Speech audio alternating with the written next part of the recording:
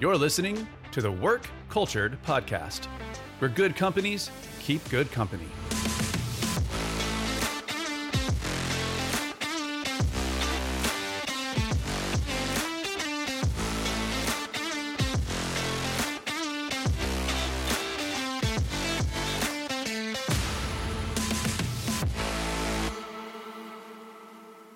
You are listening and watching the Work Cultured Podcast. Welcome.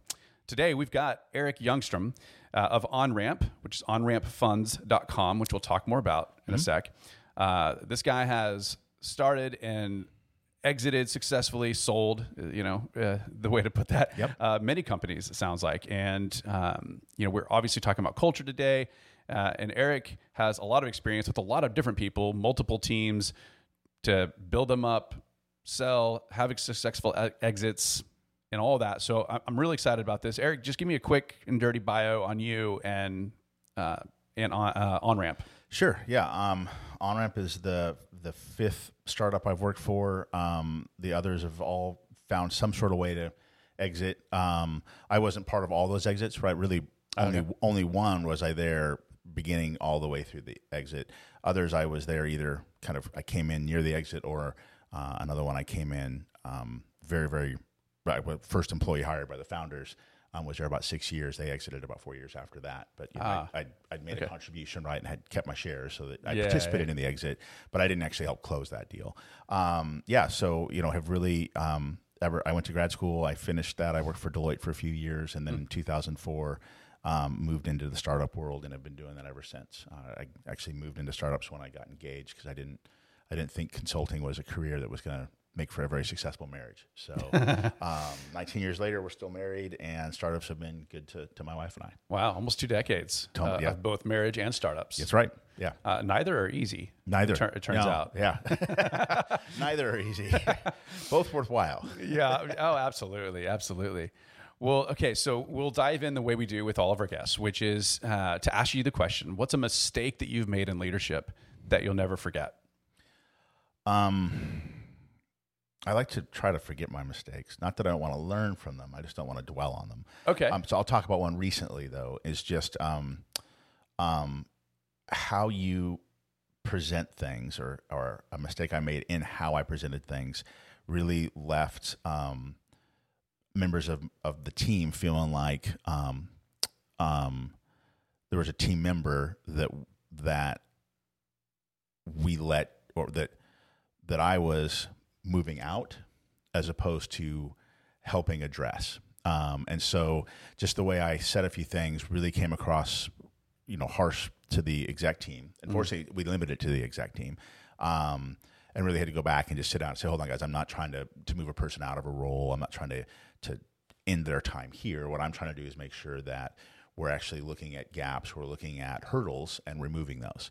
And so helping do that during this period of time is super important, right? But it's not a criticism of, that's what a small business, that's what a startup is, right? You're always trying to remove hurdles so that you can operate more efficiently until you reach a point, right, where process becomes what carries a business forward. And in the early stage, process does not do that.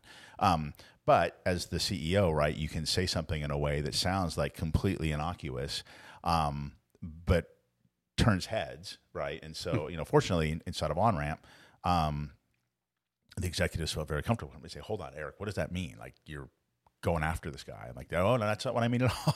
Yeah.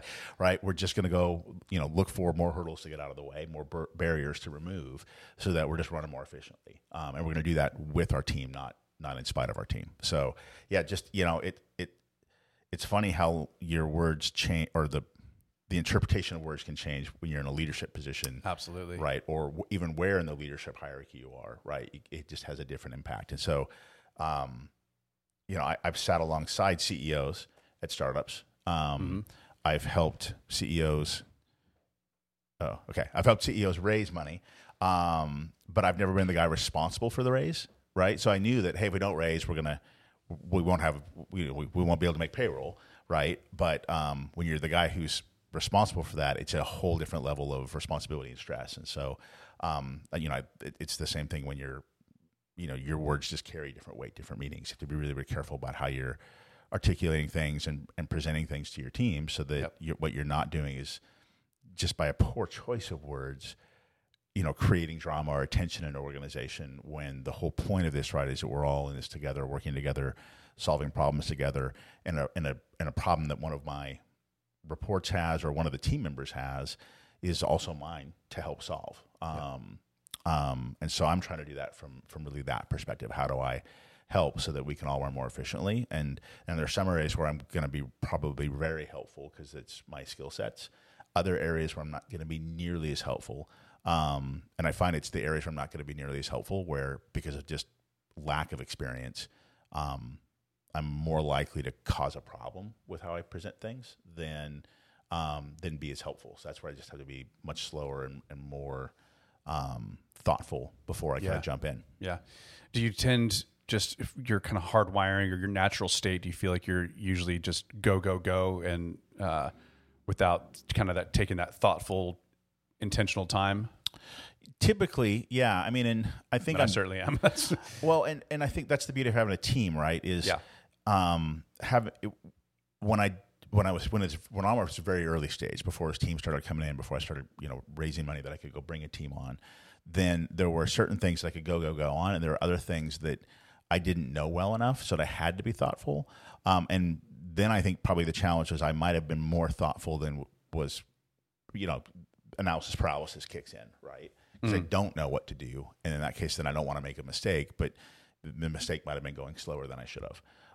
The beauty of having a team, right, is that then, we've got Matt running our sales team. Matt's a great sales leader, right? Really knows how to motivate that team, drive that team, understands, the interplay of the inbound lead gen and the outbound sales efforts. And so I just get out of the way. But when it comes to the finance side of things, I'm really good there. And the joke is my happy place is Excel. And so then I'm happy to go jump in there, and I can move really, really fast there. Without, even with the rest of the team around me, right, that we're all kind of solving the same problems. And then because it's such a familiar area for me, it's really easy for me to say, hey, I found this, boom. And we've built a relationship around that where people just know, hey, Eric's helping. This isn't about him doing the job for me or taking responsibility away. It's just we're all hands on deck. Yeah. Whereas on the sales side, right, I'm not going to be the guy that says, hey, here's how we're going to rework the sales script. That's just not my forte. So I don't want to get in Matt's way. Let him go do that. Yeah, that makes perfect sense. I'm going to go all the way back because you said something when I asked the question. It makes me rethink how we asked that question, because you said, I try to forget mistakes, but I learn from them. So I guess what you're remembering is the learning, not the mistake itself. And I think that is an important differentiator. So it's almost better if we say, what's a mistake that you've made in leadership that you'll always remember what you learned. Right. Well, yeah, no, you don't want to. I don't agree with people who say they live without regret. I don't know how the hell that's possible. Yeah, same. That being said, right, if you can never let go of it, right, like you got to learn. I mean, there's forgiveness and all that kind of stuff, right? And forgiveness is not just others; it's for yourself. And so, I don't want to dwell on those things, but I want to make sure that I'm learning from them so that I don't go repeat those mistakes. And so that's kind of the way I think about it. And I suppose if you give me 2 days, and I'll probably remember 3 or 4 things in my life that I'm really disappointed in myself for doing. But nothing comes to mind immediately, right? Because then all of a sudden you're on pressure, and you're like, oh, hold on. Of course I never made a mistake. Yeah. But no, it's about learning from it, right? I mean, it's about the growth that comes from all this stuff, and you can do that through self-reflection. You can do it through therapy. You can do it, through any number of different ways, right? Yeah. But it's important that it be done. Agreed, completely. There's a podcast called You Are Not So Smart, okay, which I love just the title of it. It's just wonderful because I like to think I'm pretty smart, and then things like that are like, oh yeah, I'm pretty dumb, and have a lot to learn. And there is actually an episode about regret, and we're getting off topic from company culture, but it's a really fascinating topic because we all make mistakes, and we're never going to stop making mistakes. And there's hashtag no regrets and all that kind of stuff. But this whole episode was an expert that's like, regret's actually really good for you. Not shame and not like dwelling, like you're saying, right? You gotta let go of that. You got to forgive. But like regret in and of itself as an emotion, as a reflective component of our mindset can be really, really good. Yeah, no, I mean, again, I don't think people actually mean it when they say it. Right. And I think if you do, you may actually be a sociopath. But you certainly have to, you can't hold on to it, right? You can't let, if it turns into shame or the inability to forgive yourself, you will just get stalled. So there's an important mix there, right? And so, yeah, I mean, you try to learn from all the things you've done, right? The good and the bad. And then, how do you get better at those things? And also then, back into leadership and culture, right? That's where you're looking to build a team around you that brings the skills you don't have, right? And then it's important to be able to say, hey, great, are we achieving the goals we set out, where your skills are going to deliver things that I can't do, and vice versa. But then as the leader also saying, hey, but are we getting the most out of those skills, right? And then how do we do that? Even if I'm not the person that says how to get the most, because I don't know that side of the business, right? I can't tell the engineers how to go code faster, right? But what I can do is ask the question, right? And then, and then I can set the example of, there's no job in the business that I won't do, and there's no amount of time that I won't put into it. And I'm not asking everybody else to, to do everything or to put, 100-hour weeks in if they're needed, or all the time. But when they're needed, I do want people to say, hold on, wait, we got to get over this hurdle, right? And if it just means that we're going to put in the extra time right now, let's go do that, because every single employee at Onramp has options, right? Every single employee has been given the option to early exercise so that they actually own those things right away, can get the tax treatment around that, the tax benefits around that. And then the other reason for that was that I want to make sure every single employee, not every employee in a startup is going to be there. Not every startup is going to exist for your whole career. And most startup employees will not stay at a startup for their entire career.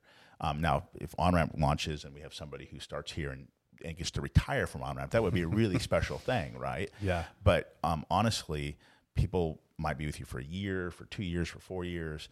I want everybody who's been at Onramp, especially in these early stages, right, where the effort that's put in is what is going to sustain the business for the long term, right, and really set the pace.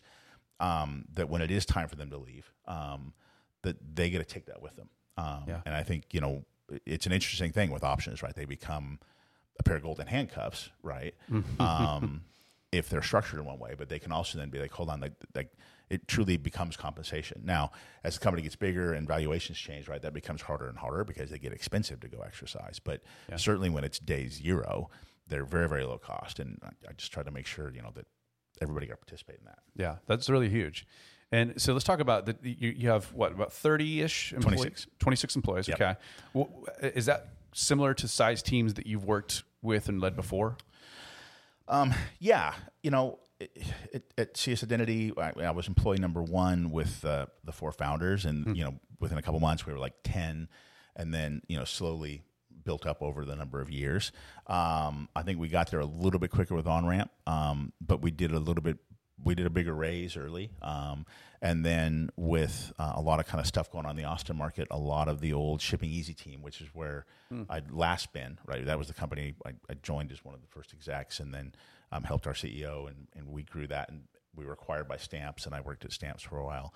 But a lot of those guys, there was an opportunity for them to roll out, and so we actually kind of picked up about half of the ex-Shipping Easy team. So it was great. Super cool. Yeah. And so what happens then is you get, one, honestly interesting, right? Because most of us, or kind of half of us, have been working together now for a decade, right? And it's a new startup, but the old startup was also in the e-commerce world, helping the e-commerce SMB, so solving problems for the same clients. Now we're just solving a different problem, but bringing a ton of knowledge and wherewithal from the last decade's worth of work, and so that's really exciting, right? Because you're working with people that you love, that you've got tremendous respect for, that you also know have been through day zero and on. And so, the problems are going to be different, but they fall into the same category of startup problems that we've all worked through and found a way through, and the stresses that come with that, right? So, and then you're bringing on new team members that are bringing on, new perspectives and,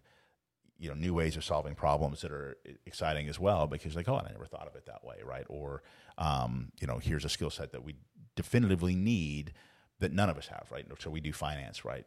And none of us have a finance background. So we brought in team members with that, right? And it's been great to learn from them and to be able to apply their knowledge to the e-commerce world, and then also go back to them with, hey, hold on, but this is the difference for e-commerce versus some other segment, right? And then to meld those things together and create something that we think is truly unique and interesting in the world.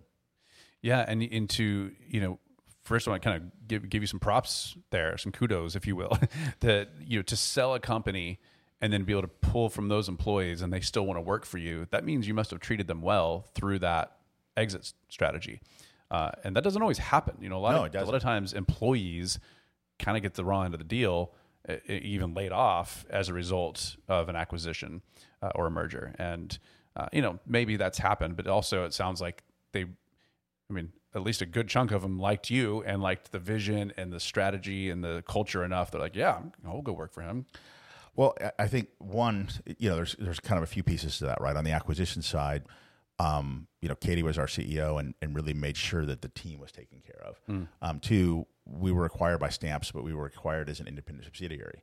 And so, nice. Kudos to the Stamps executive team, right? That they actually built a structure that kept those people together. And then, over the course of 4 or 5 years, began to put all that together in some new ways. And then, they were acquired by a big private equity firm and taken private after they were on the public markets. And then, that's where some of that kind of diaspora begins to spread out, right? But it's, I think, there's the PayPal mafia, right? I'd love to see there be, this kind of theory of, hey, those companies came together and now they're going off and building new startups, right? And broadening the Austin ecosystem, if you will. I think the other thing about it is, and maybe this is just semantics, but I don't think of people as working for me, is more of working with me, right? Like eventually you get companies that are big enough where the hierarchy start to kick in. Sure. But, at a startup stage, it's very flat, right? There's not, we all have the same $25 IKEA desk, right? We don't have walls. We have an open office floor plan with a bunch of conference rooms. So if you need to go into a room, you can. But there isn't a lot of hierarchy there, right? It's just up and down, and everybody's right there. Anybody who needs to ask anybody any question can. And so I think that's probably how you keep those relationships, right? I agree. And then the one is to be open and just like, look, this is where we are. This is what we're doing. Here's whatever challenge we have to overcome next. So there's no surprises, right? Yeah, and words matter, and I think it really is important. It's not just semantics to say they work with me instead of for me. You hear people talk about human capital or people are our greatest asset. Like I don't think I like that language. Like, wait, they're your asset, like human capital, right? Aren't they actually just humans? With a well-being and all these kinds of things. And I'm guilty of using words like that in the past for sure, because they were buzzwords, they were whatever. I didn't put thought into what do these words mean, but I think they matter. I do, right? And you're always looking for the right skills and the right contributions to be made, and it's not that you won't make mistakes along the way, and they're going to have to be addressed, right? And that's not a fun part of the job. But the goal is, right, to go have a team of people that you're creating something with, that you all get to look back. And, the product that I started testing 3 years ago to go build Onramp, or late 2019, it's not my product anymore. I contribute to the product, totally, but it's now exactly the Onramp product, right? And our 22-year-old product analyst and underwriter have made contributions. Our data scientists have made contributions, right? How it all comes together and works now, and our engineers, right, and our sales team bringing in the client feedback and putting that all together. It's so much more, and it's really cool that that's happened, right? Because it's actually what it's more and more what the market needs, and that's why we're getting great market adoption and customer adoption and retention and whatnot. But it's because of that, right? And so it's awesome to see, and then the other really fun thing to see is how the ownership spreads, right? That you can see, our head of risk, John, how excited he is around the risk scoring, what that means, but also then not just the esoteric risk score, what that means for the client engagement, right? And how how that's impacting the success of the business, and it's become his, right?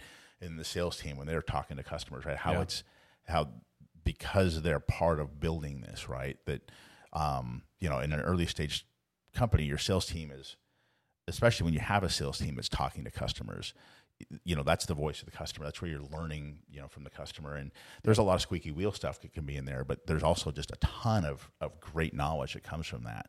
And so, it's not at our stage company, sales is not it's not coin operated, right? And I hate using that word about sales, but there are places, right, where it's very much here's the process and you just run through it over and over again.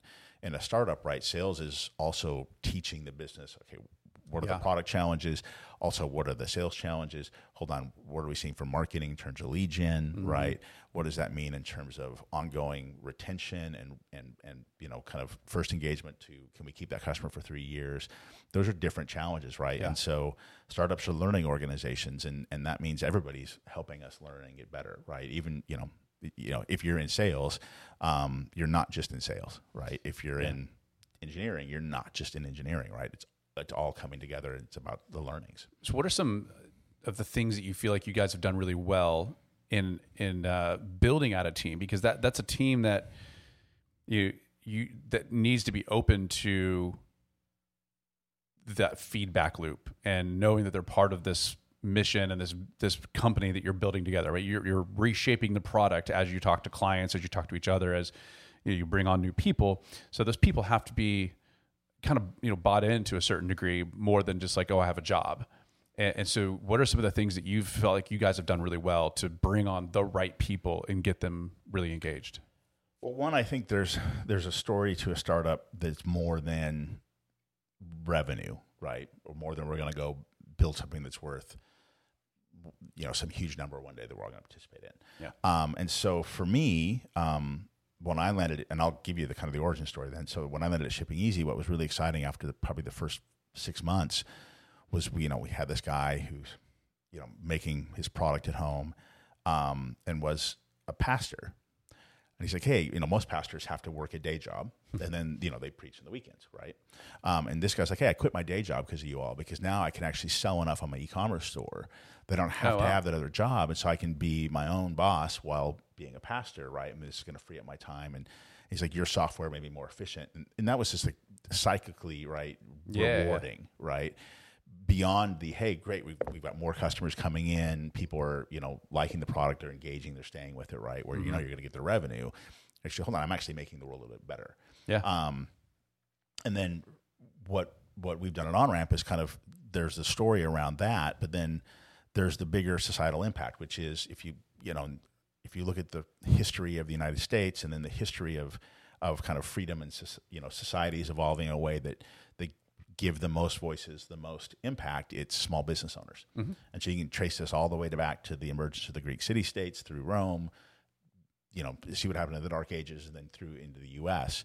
And so one of the things we talk about right on Onramp is we want to help more small business owners thrive, because it's going to make for a safer and freer and healthier world in America. And so there is a mission that's beyond just closing the next deal. Mm-hmm. Now, in the day-to-day, right, we're trying to solve, like, how do we close the next customer, right? All that kind of stuff, right? You can't just have mission, right, and not also just the realities of the world. But when you put those two things together, right, people get excited about that, right? Mm-hmm. And it excites me, and it's why, when the going is really, really hard, and there's plenty of times when it is, that you're still really excited about solving the problem, because there's something more than just a paycheck associated with it. Yeah.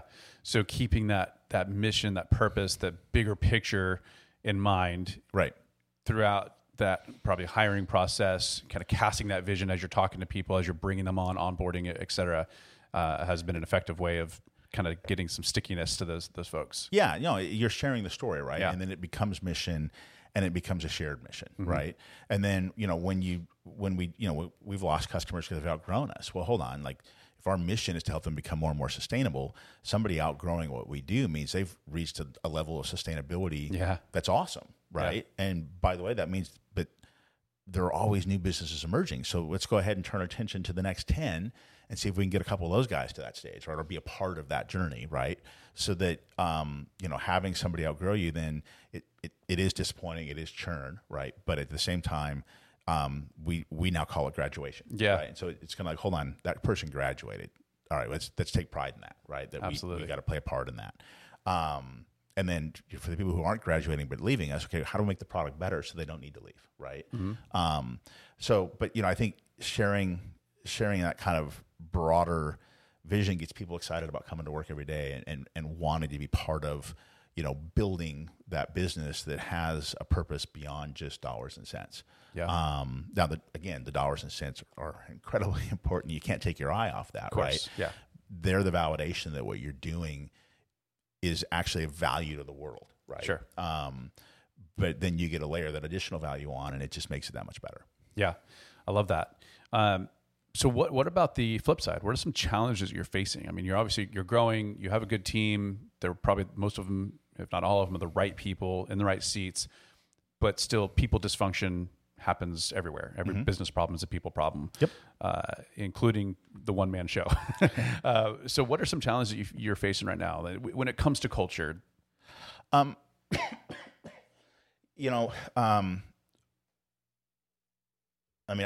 big challenges on my mind right now is actually less about culture. It's more about the macro conditions, right? We're going through another fundraise right now, and that's always a fun time.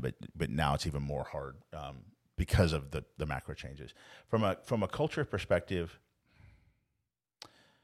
I think it's just helping the team.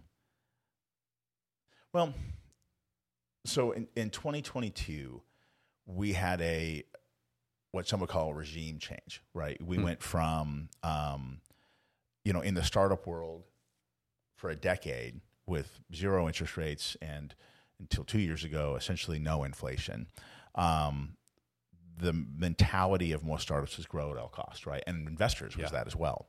And in 2022, that changed, right? And so historically, you would go out and raise more money and to fuel more growth, even if you weren't kind of getting some of the more, meat and potatoes metrics of just $1 free cash flow. And so helping the team, especially my younger team members who've not been through a recession, right? I have team members who, some of our youngest guys didn't, they weren't even in college when the great financial crisis hit. Yeah. And a lot of my team might have been early in their career when the great financial crisis hit. I think I'm the only guy on the team that actually survived the .com bust, right? Wow. And so, just having the perspective of having been through recessionary environments and those types of regime change, right, helping people get along through that was not easy, right? Because oh no, we're supposed to just grow. Let's just go throw more money at a problem. Like, no. Yeah. Things are changing, right? And we're going to have to adapt to that. And I hope I helped the company adapt quickly enough to that. But it wasn't easy, right? It is getting people's heads around. And I think I heard it Will describe the other day on a different podcast. People would increase their expense line in anticipation of revenue, and now if what I think most businesses ought to be is you increase your expense line in response to revenue. Yeah, sure. Right, which means you may actually find you're going to grow a little bit slower. You may find that you left a few leads on the table that you couldn't convert because you didn't have a big enough team. But in fact, now it's okay. We'll now go hire for that because the revenue's there. Yeah. Right.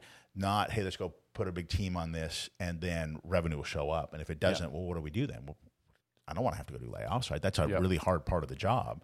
And you see the big name companies that were like really exemplified that. I mean, even, the Ubers and the WeWorks were just pouring money into something before the revenue was there, certainly before any profit was there. Right. And it does not go well.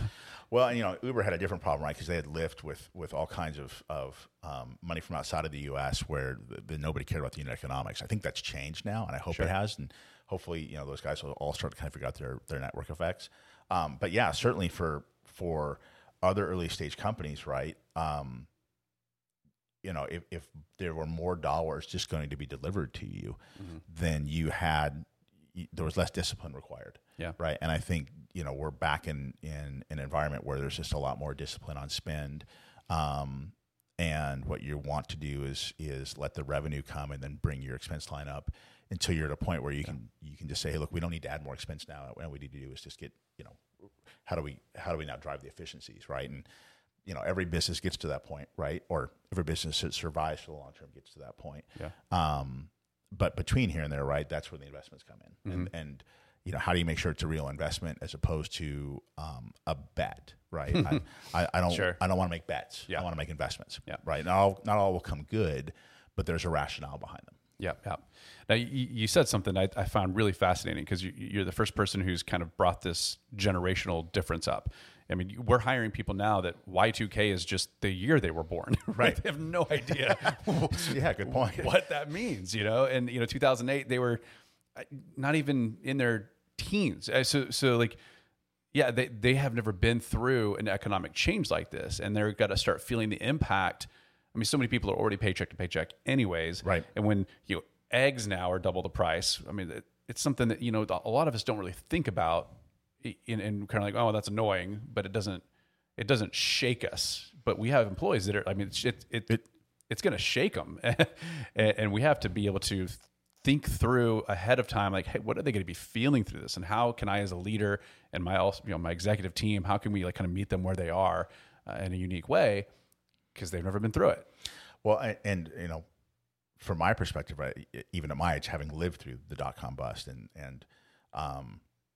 in a career through that cycle and through the great financial crisis, we haven't seen inflation like this since 1980. Yeah. Right now, I was 9, and so I have a recollection, but not a recollection of something costs more. Right. Just it was the talk. Yeah. Right. And money means nothing when you're right. Nothing. that age.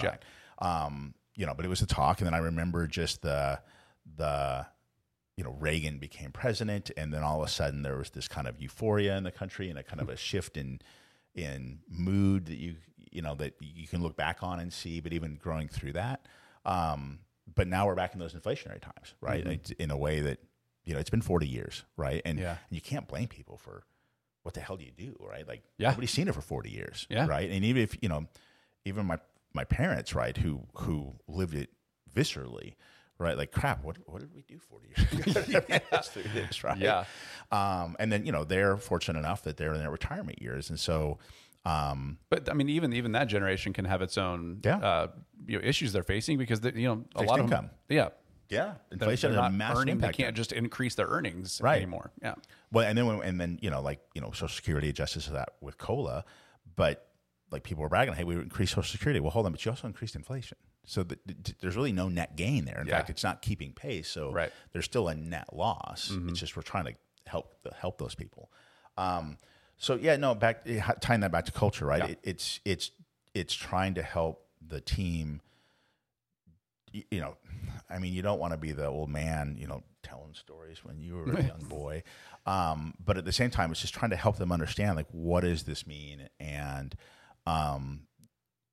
yes, we can still go build a successful business, but we may take a path that's going to look very different from the path that Shipping Easy was on, because it was Shipping Easy was a 2012 to 2016 cycle before things got really frothy, right? And so that was a different path, right? And then Stamps.com, we were there 2017 through, I was there to 2020, some other guys up till 2021, 2022, right, where it was frothy, but you were already in a public company. So you weren't solving the same problems. It was a different set of challenges and a different set of opportunities.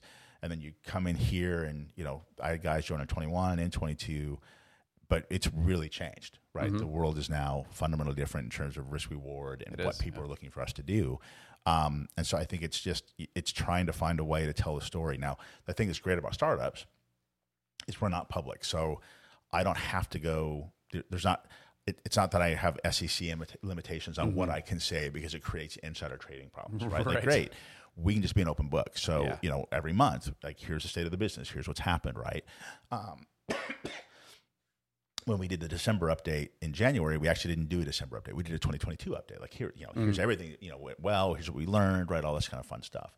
Then, we get to February, we do January, back to month, right? But it is like, hey, here's here's our P&L, right? Here's how much we're burning. Here's how much we have left in cash. Here's what that means for our runway, right? So that we're all in this together trying to figure out what we're going to do next, right? So that we're either getting to a point where we've got $1 in free cash, which means we don't have to ever raise again, or what are we doing to make sure that if we're going to go raise more capital from investors, that we have a story that is exciting, right? That says, hey, we're on the right path.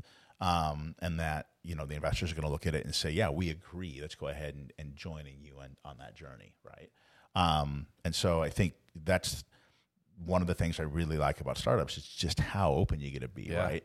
And what I want for the team to understand is you're going to, again, your career is probably going to span a bunch of startups if this is what you want to do. So I'm trying to be as open as possible so that they can say, okay, great, what can I learn from this? Either, you might be 22, 23 years old and not a leader in the business, but you should be learning from it. And then when you get to the next startup, like, hold on, maybe Eric was a terrible leader. And now I'm seeing an amazing leader in front of me. Well, that's like, holy crap, I didn't know how bad he was. Or, hey, man, I didn't realize just how good a leader Eric was, right? Because I'm now seeing a really bad one.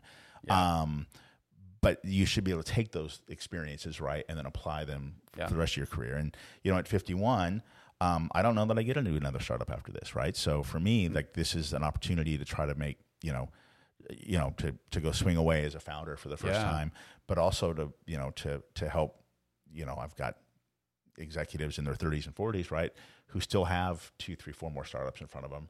And, to help them be able to go pursue those dreams and hopefully maybe even found their own one day, right? So you can say, hey, look, Onramp had an impact as well, and we had our own diaspora, right, that went out there and did great things after it.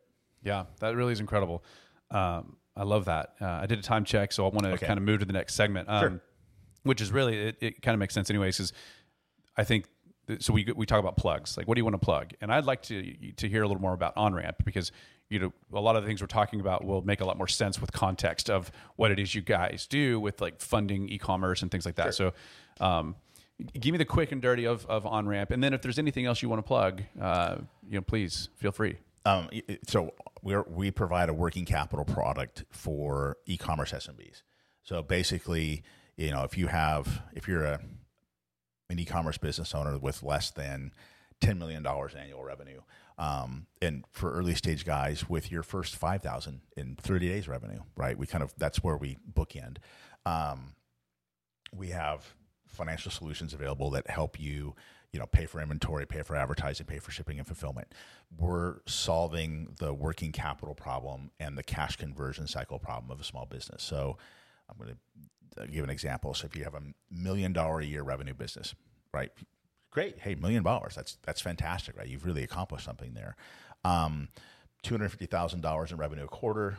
That probably requires somewhere between $50,000 and $100,000 in capital, right? To purchase inventory, to pay for Google ads or Amazon ads, to pay the Amazon commissions, and to pay the shipping and fulfillment of that inventory.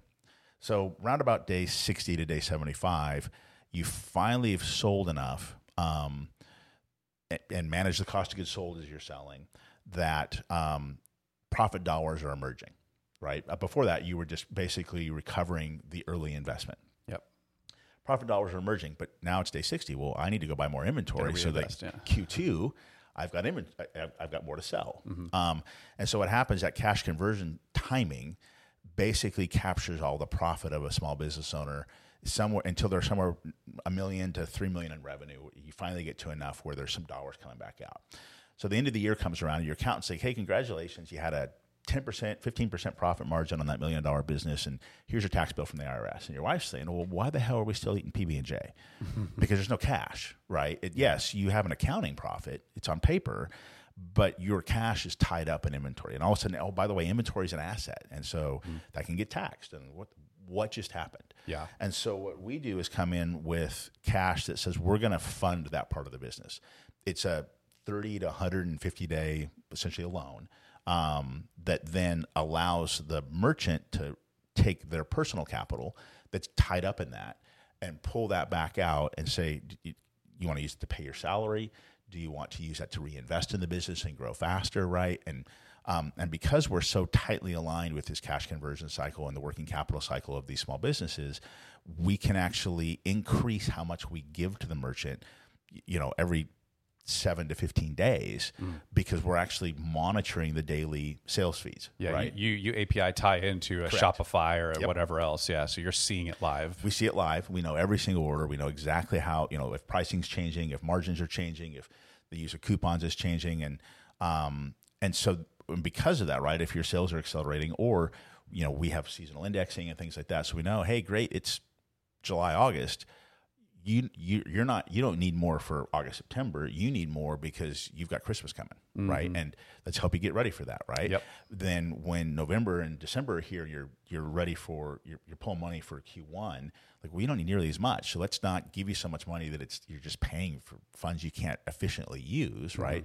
Let's actually allocate that appropriately for where the business is now. Some businesses, right? Hey, if you sell supplements, your Christmas season is actually January. Everybody wants to feel healthy. Yep. Right? You sell seeds, right? It's the spring, right? And so what we're doing is in aligning with that and really understanding the business. And this is where that shipping easy and stamps experience comes in, right? We've been building these workflow management and shipping and fulfillment and inventory management and all these other pieces of software for the back office of the merchant, and we're able to take all that learning from a decade of working with the exact same merchant sellers now to say, hey, great, here's how we're going to solve the working capital problem, and that you're already using software solutions that provide the efficiency back there, but the cash piece is missing. Yep. And so we've built this specifically for that. We've deployed $30 million in the last 12 months. Wow. Helping these merchants, and I'm hoping we're going to do 7-8 times that this year. That's incredible. So yeah, it's a really cool product, and it's fun to help the small business owners and see them grow and to participate in that, right? And some guys who started it with us, 8, 9, 10 million revenue, and they've kind of since moved on because they've graduated, right? Sure. Congratulations, that's awesome, right? We're a part of that journey. We have other guys where they're their first $5,000 in revenue, and we're giving just a little bit of cash, but it's helping them learn. Like, hold on, that is my cash conversion cycle, so that as their business grows, instead of running into a stumbling block, like they're already aware, right? Because they've been using it very, very early on.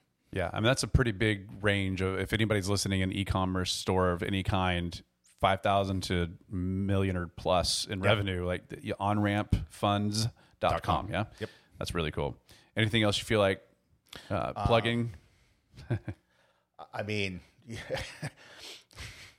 I don't know. I have another plug. I would simply say, for one of the things we're trying to help the online sellers through inflation is, you have two choices to drive margin into a business. You can increase your price, you can reduce your costs. And I think with inflation, you have no choice but to increase price. And one of the things we keep advising sellers is, for your loyal buyers, push coupons, push promotional discounts, things like that. Even for your new buyers, you might even just say, hey, input 10% off in the promotion field, and you're going to save 10%, but then raise the price 10 or 20% or whatever it is, so that eventually that promotion is going to go away. But what you start to psychologically teach your buyers is the price is going up. Right. Now I'm letting you buy it at yesterday's price today because of this promotional or this coupon. Yeah. Right. But you're starting to teach people that, hey, the price is going to have to change. Yeah. That's really good because advice. if you don't, you're not going to be in business. Right. Yep. You're just going to be selling at a loss, and that doesn't last for very long. Right. And I don't want to see people have to go through this. Right. But this is the impact of a 5 to 9% inflation rate, is that those costs have to get passed on, or you have to get even more hyper efficient on your back end to wring cost out of the business, so that you still have the margin that you need. But with every supplier also raising the rates, that's near impossible to do right now. So, and every shipping carrier, right, having to raise the rates, and then, hey, as wages increase, right, in 3PLs, those prices are going to go up, right? So, it's just something you have to manage, and so there are ways to do that where it doesn't come as a sticker shock to your customers. And so you really want to be thoughtful about that, so that you can start to pass along those costs, but in a way that the customer feels like they're part of the journey and they're getting their head around it early. So when finally that discount goes away, okay, last month or a quarter ago, it was $20 and now it's $25, right? All right, I'm there. But overnight. Like, what just happened? Right? You can scare people too with it. So you want to manage it appropriately. Yeah, that's fantastic advice. Thank you. Yeah, I appreciate that. I'm going to end with a fun, just kind of quick fire. Okay. So I'm going to say 5 different this or that's, and you just the first one that comes to your mind. Okay. First one, beer or wine? Neither. Okay. Liquor. Which kind? Tequila. Oh, really? All right. All right. Spend money or save money? Oh, I'm probably spending more than I should. Bus or train? Train. Yeah. Baseball or volleyball? Volleyball. If you even play. I don't know. Last one, call or text? Text. Yeah? Okay. Yeah. Well, we like to end off just with a little bit of fun and silly. I like it. Let's just kind of put an end cap on it. It's been Eric Youngstrom with Onramp. Fantastic interview. Thank you. Appreciate everything you've given us here. I really enjoyed it. Thank you. Yeah, you're welcome. Well, this is the Work Culture Podcast, and we are signing off.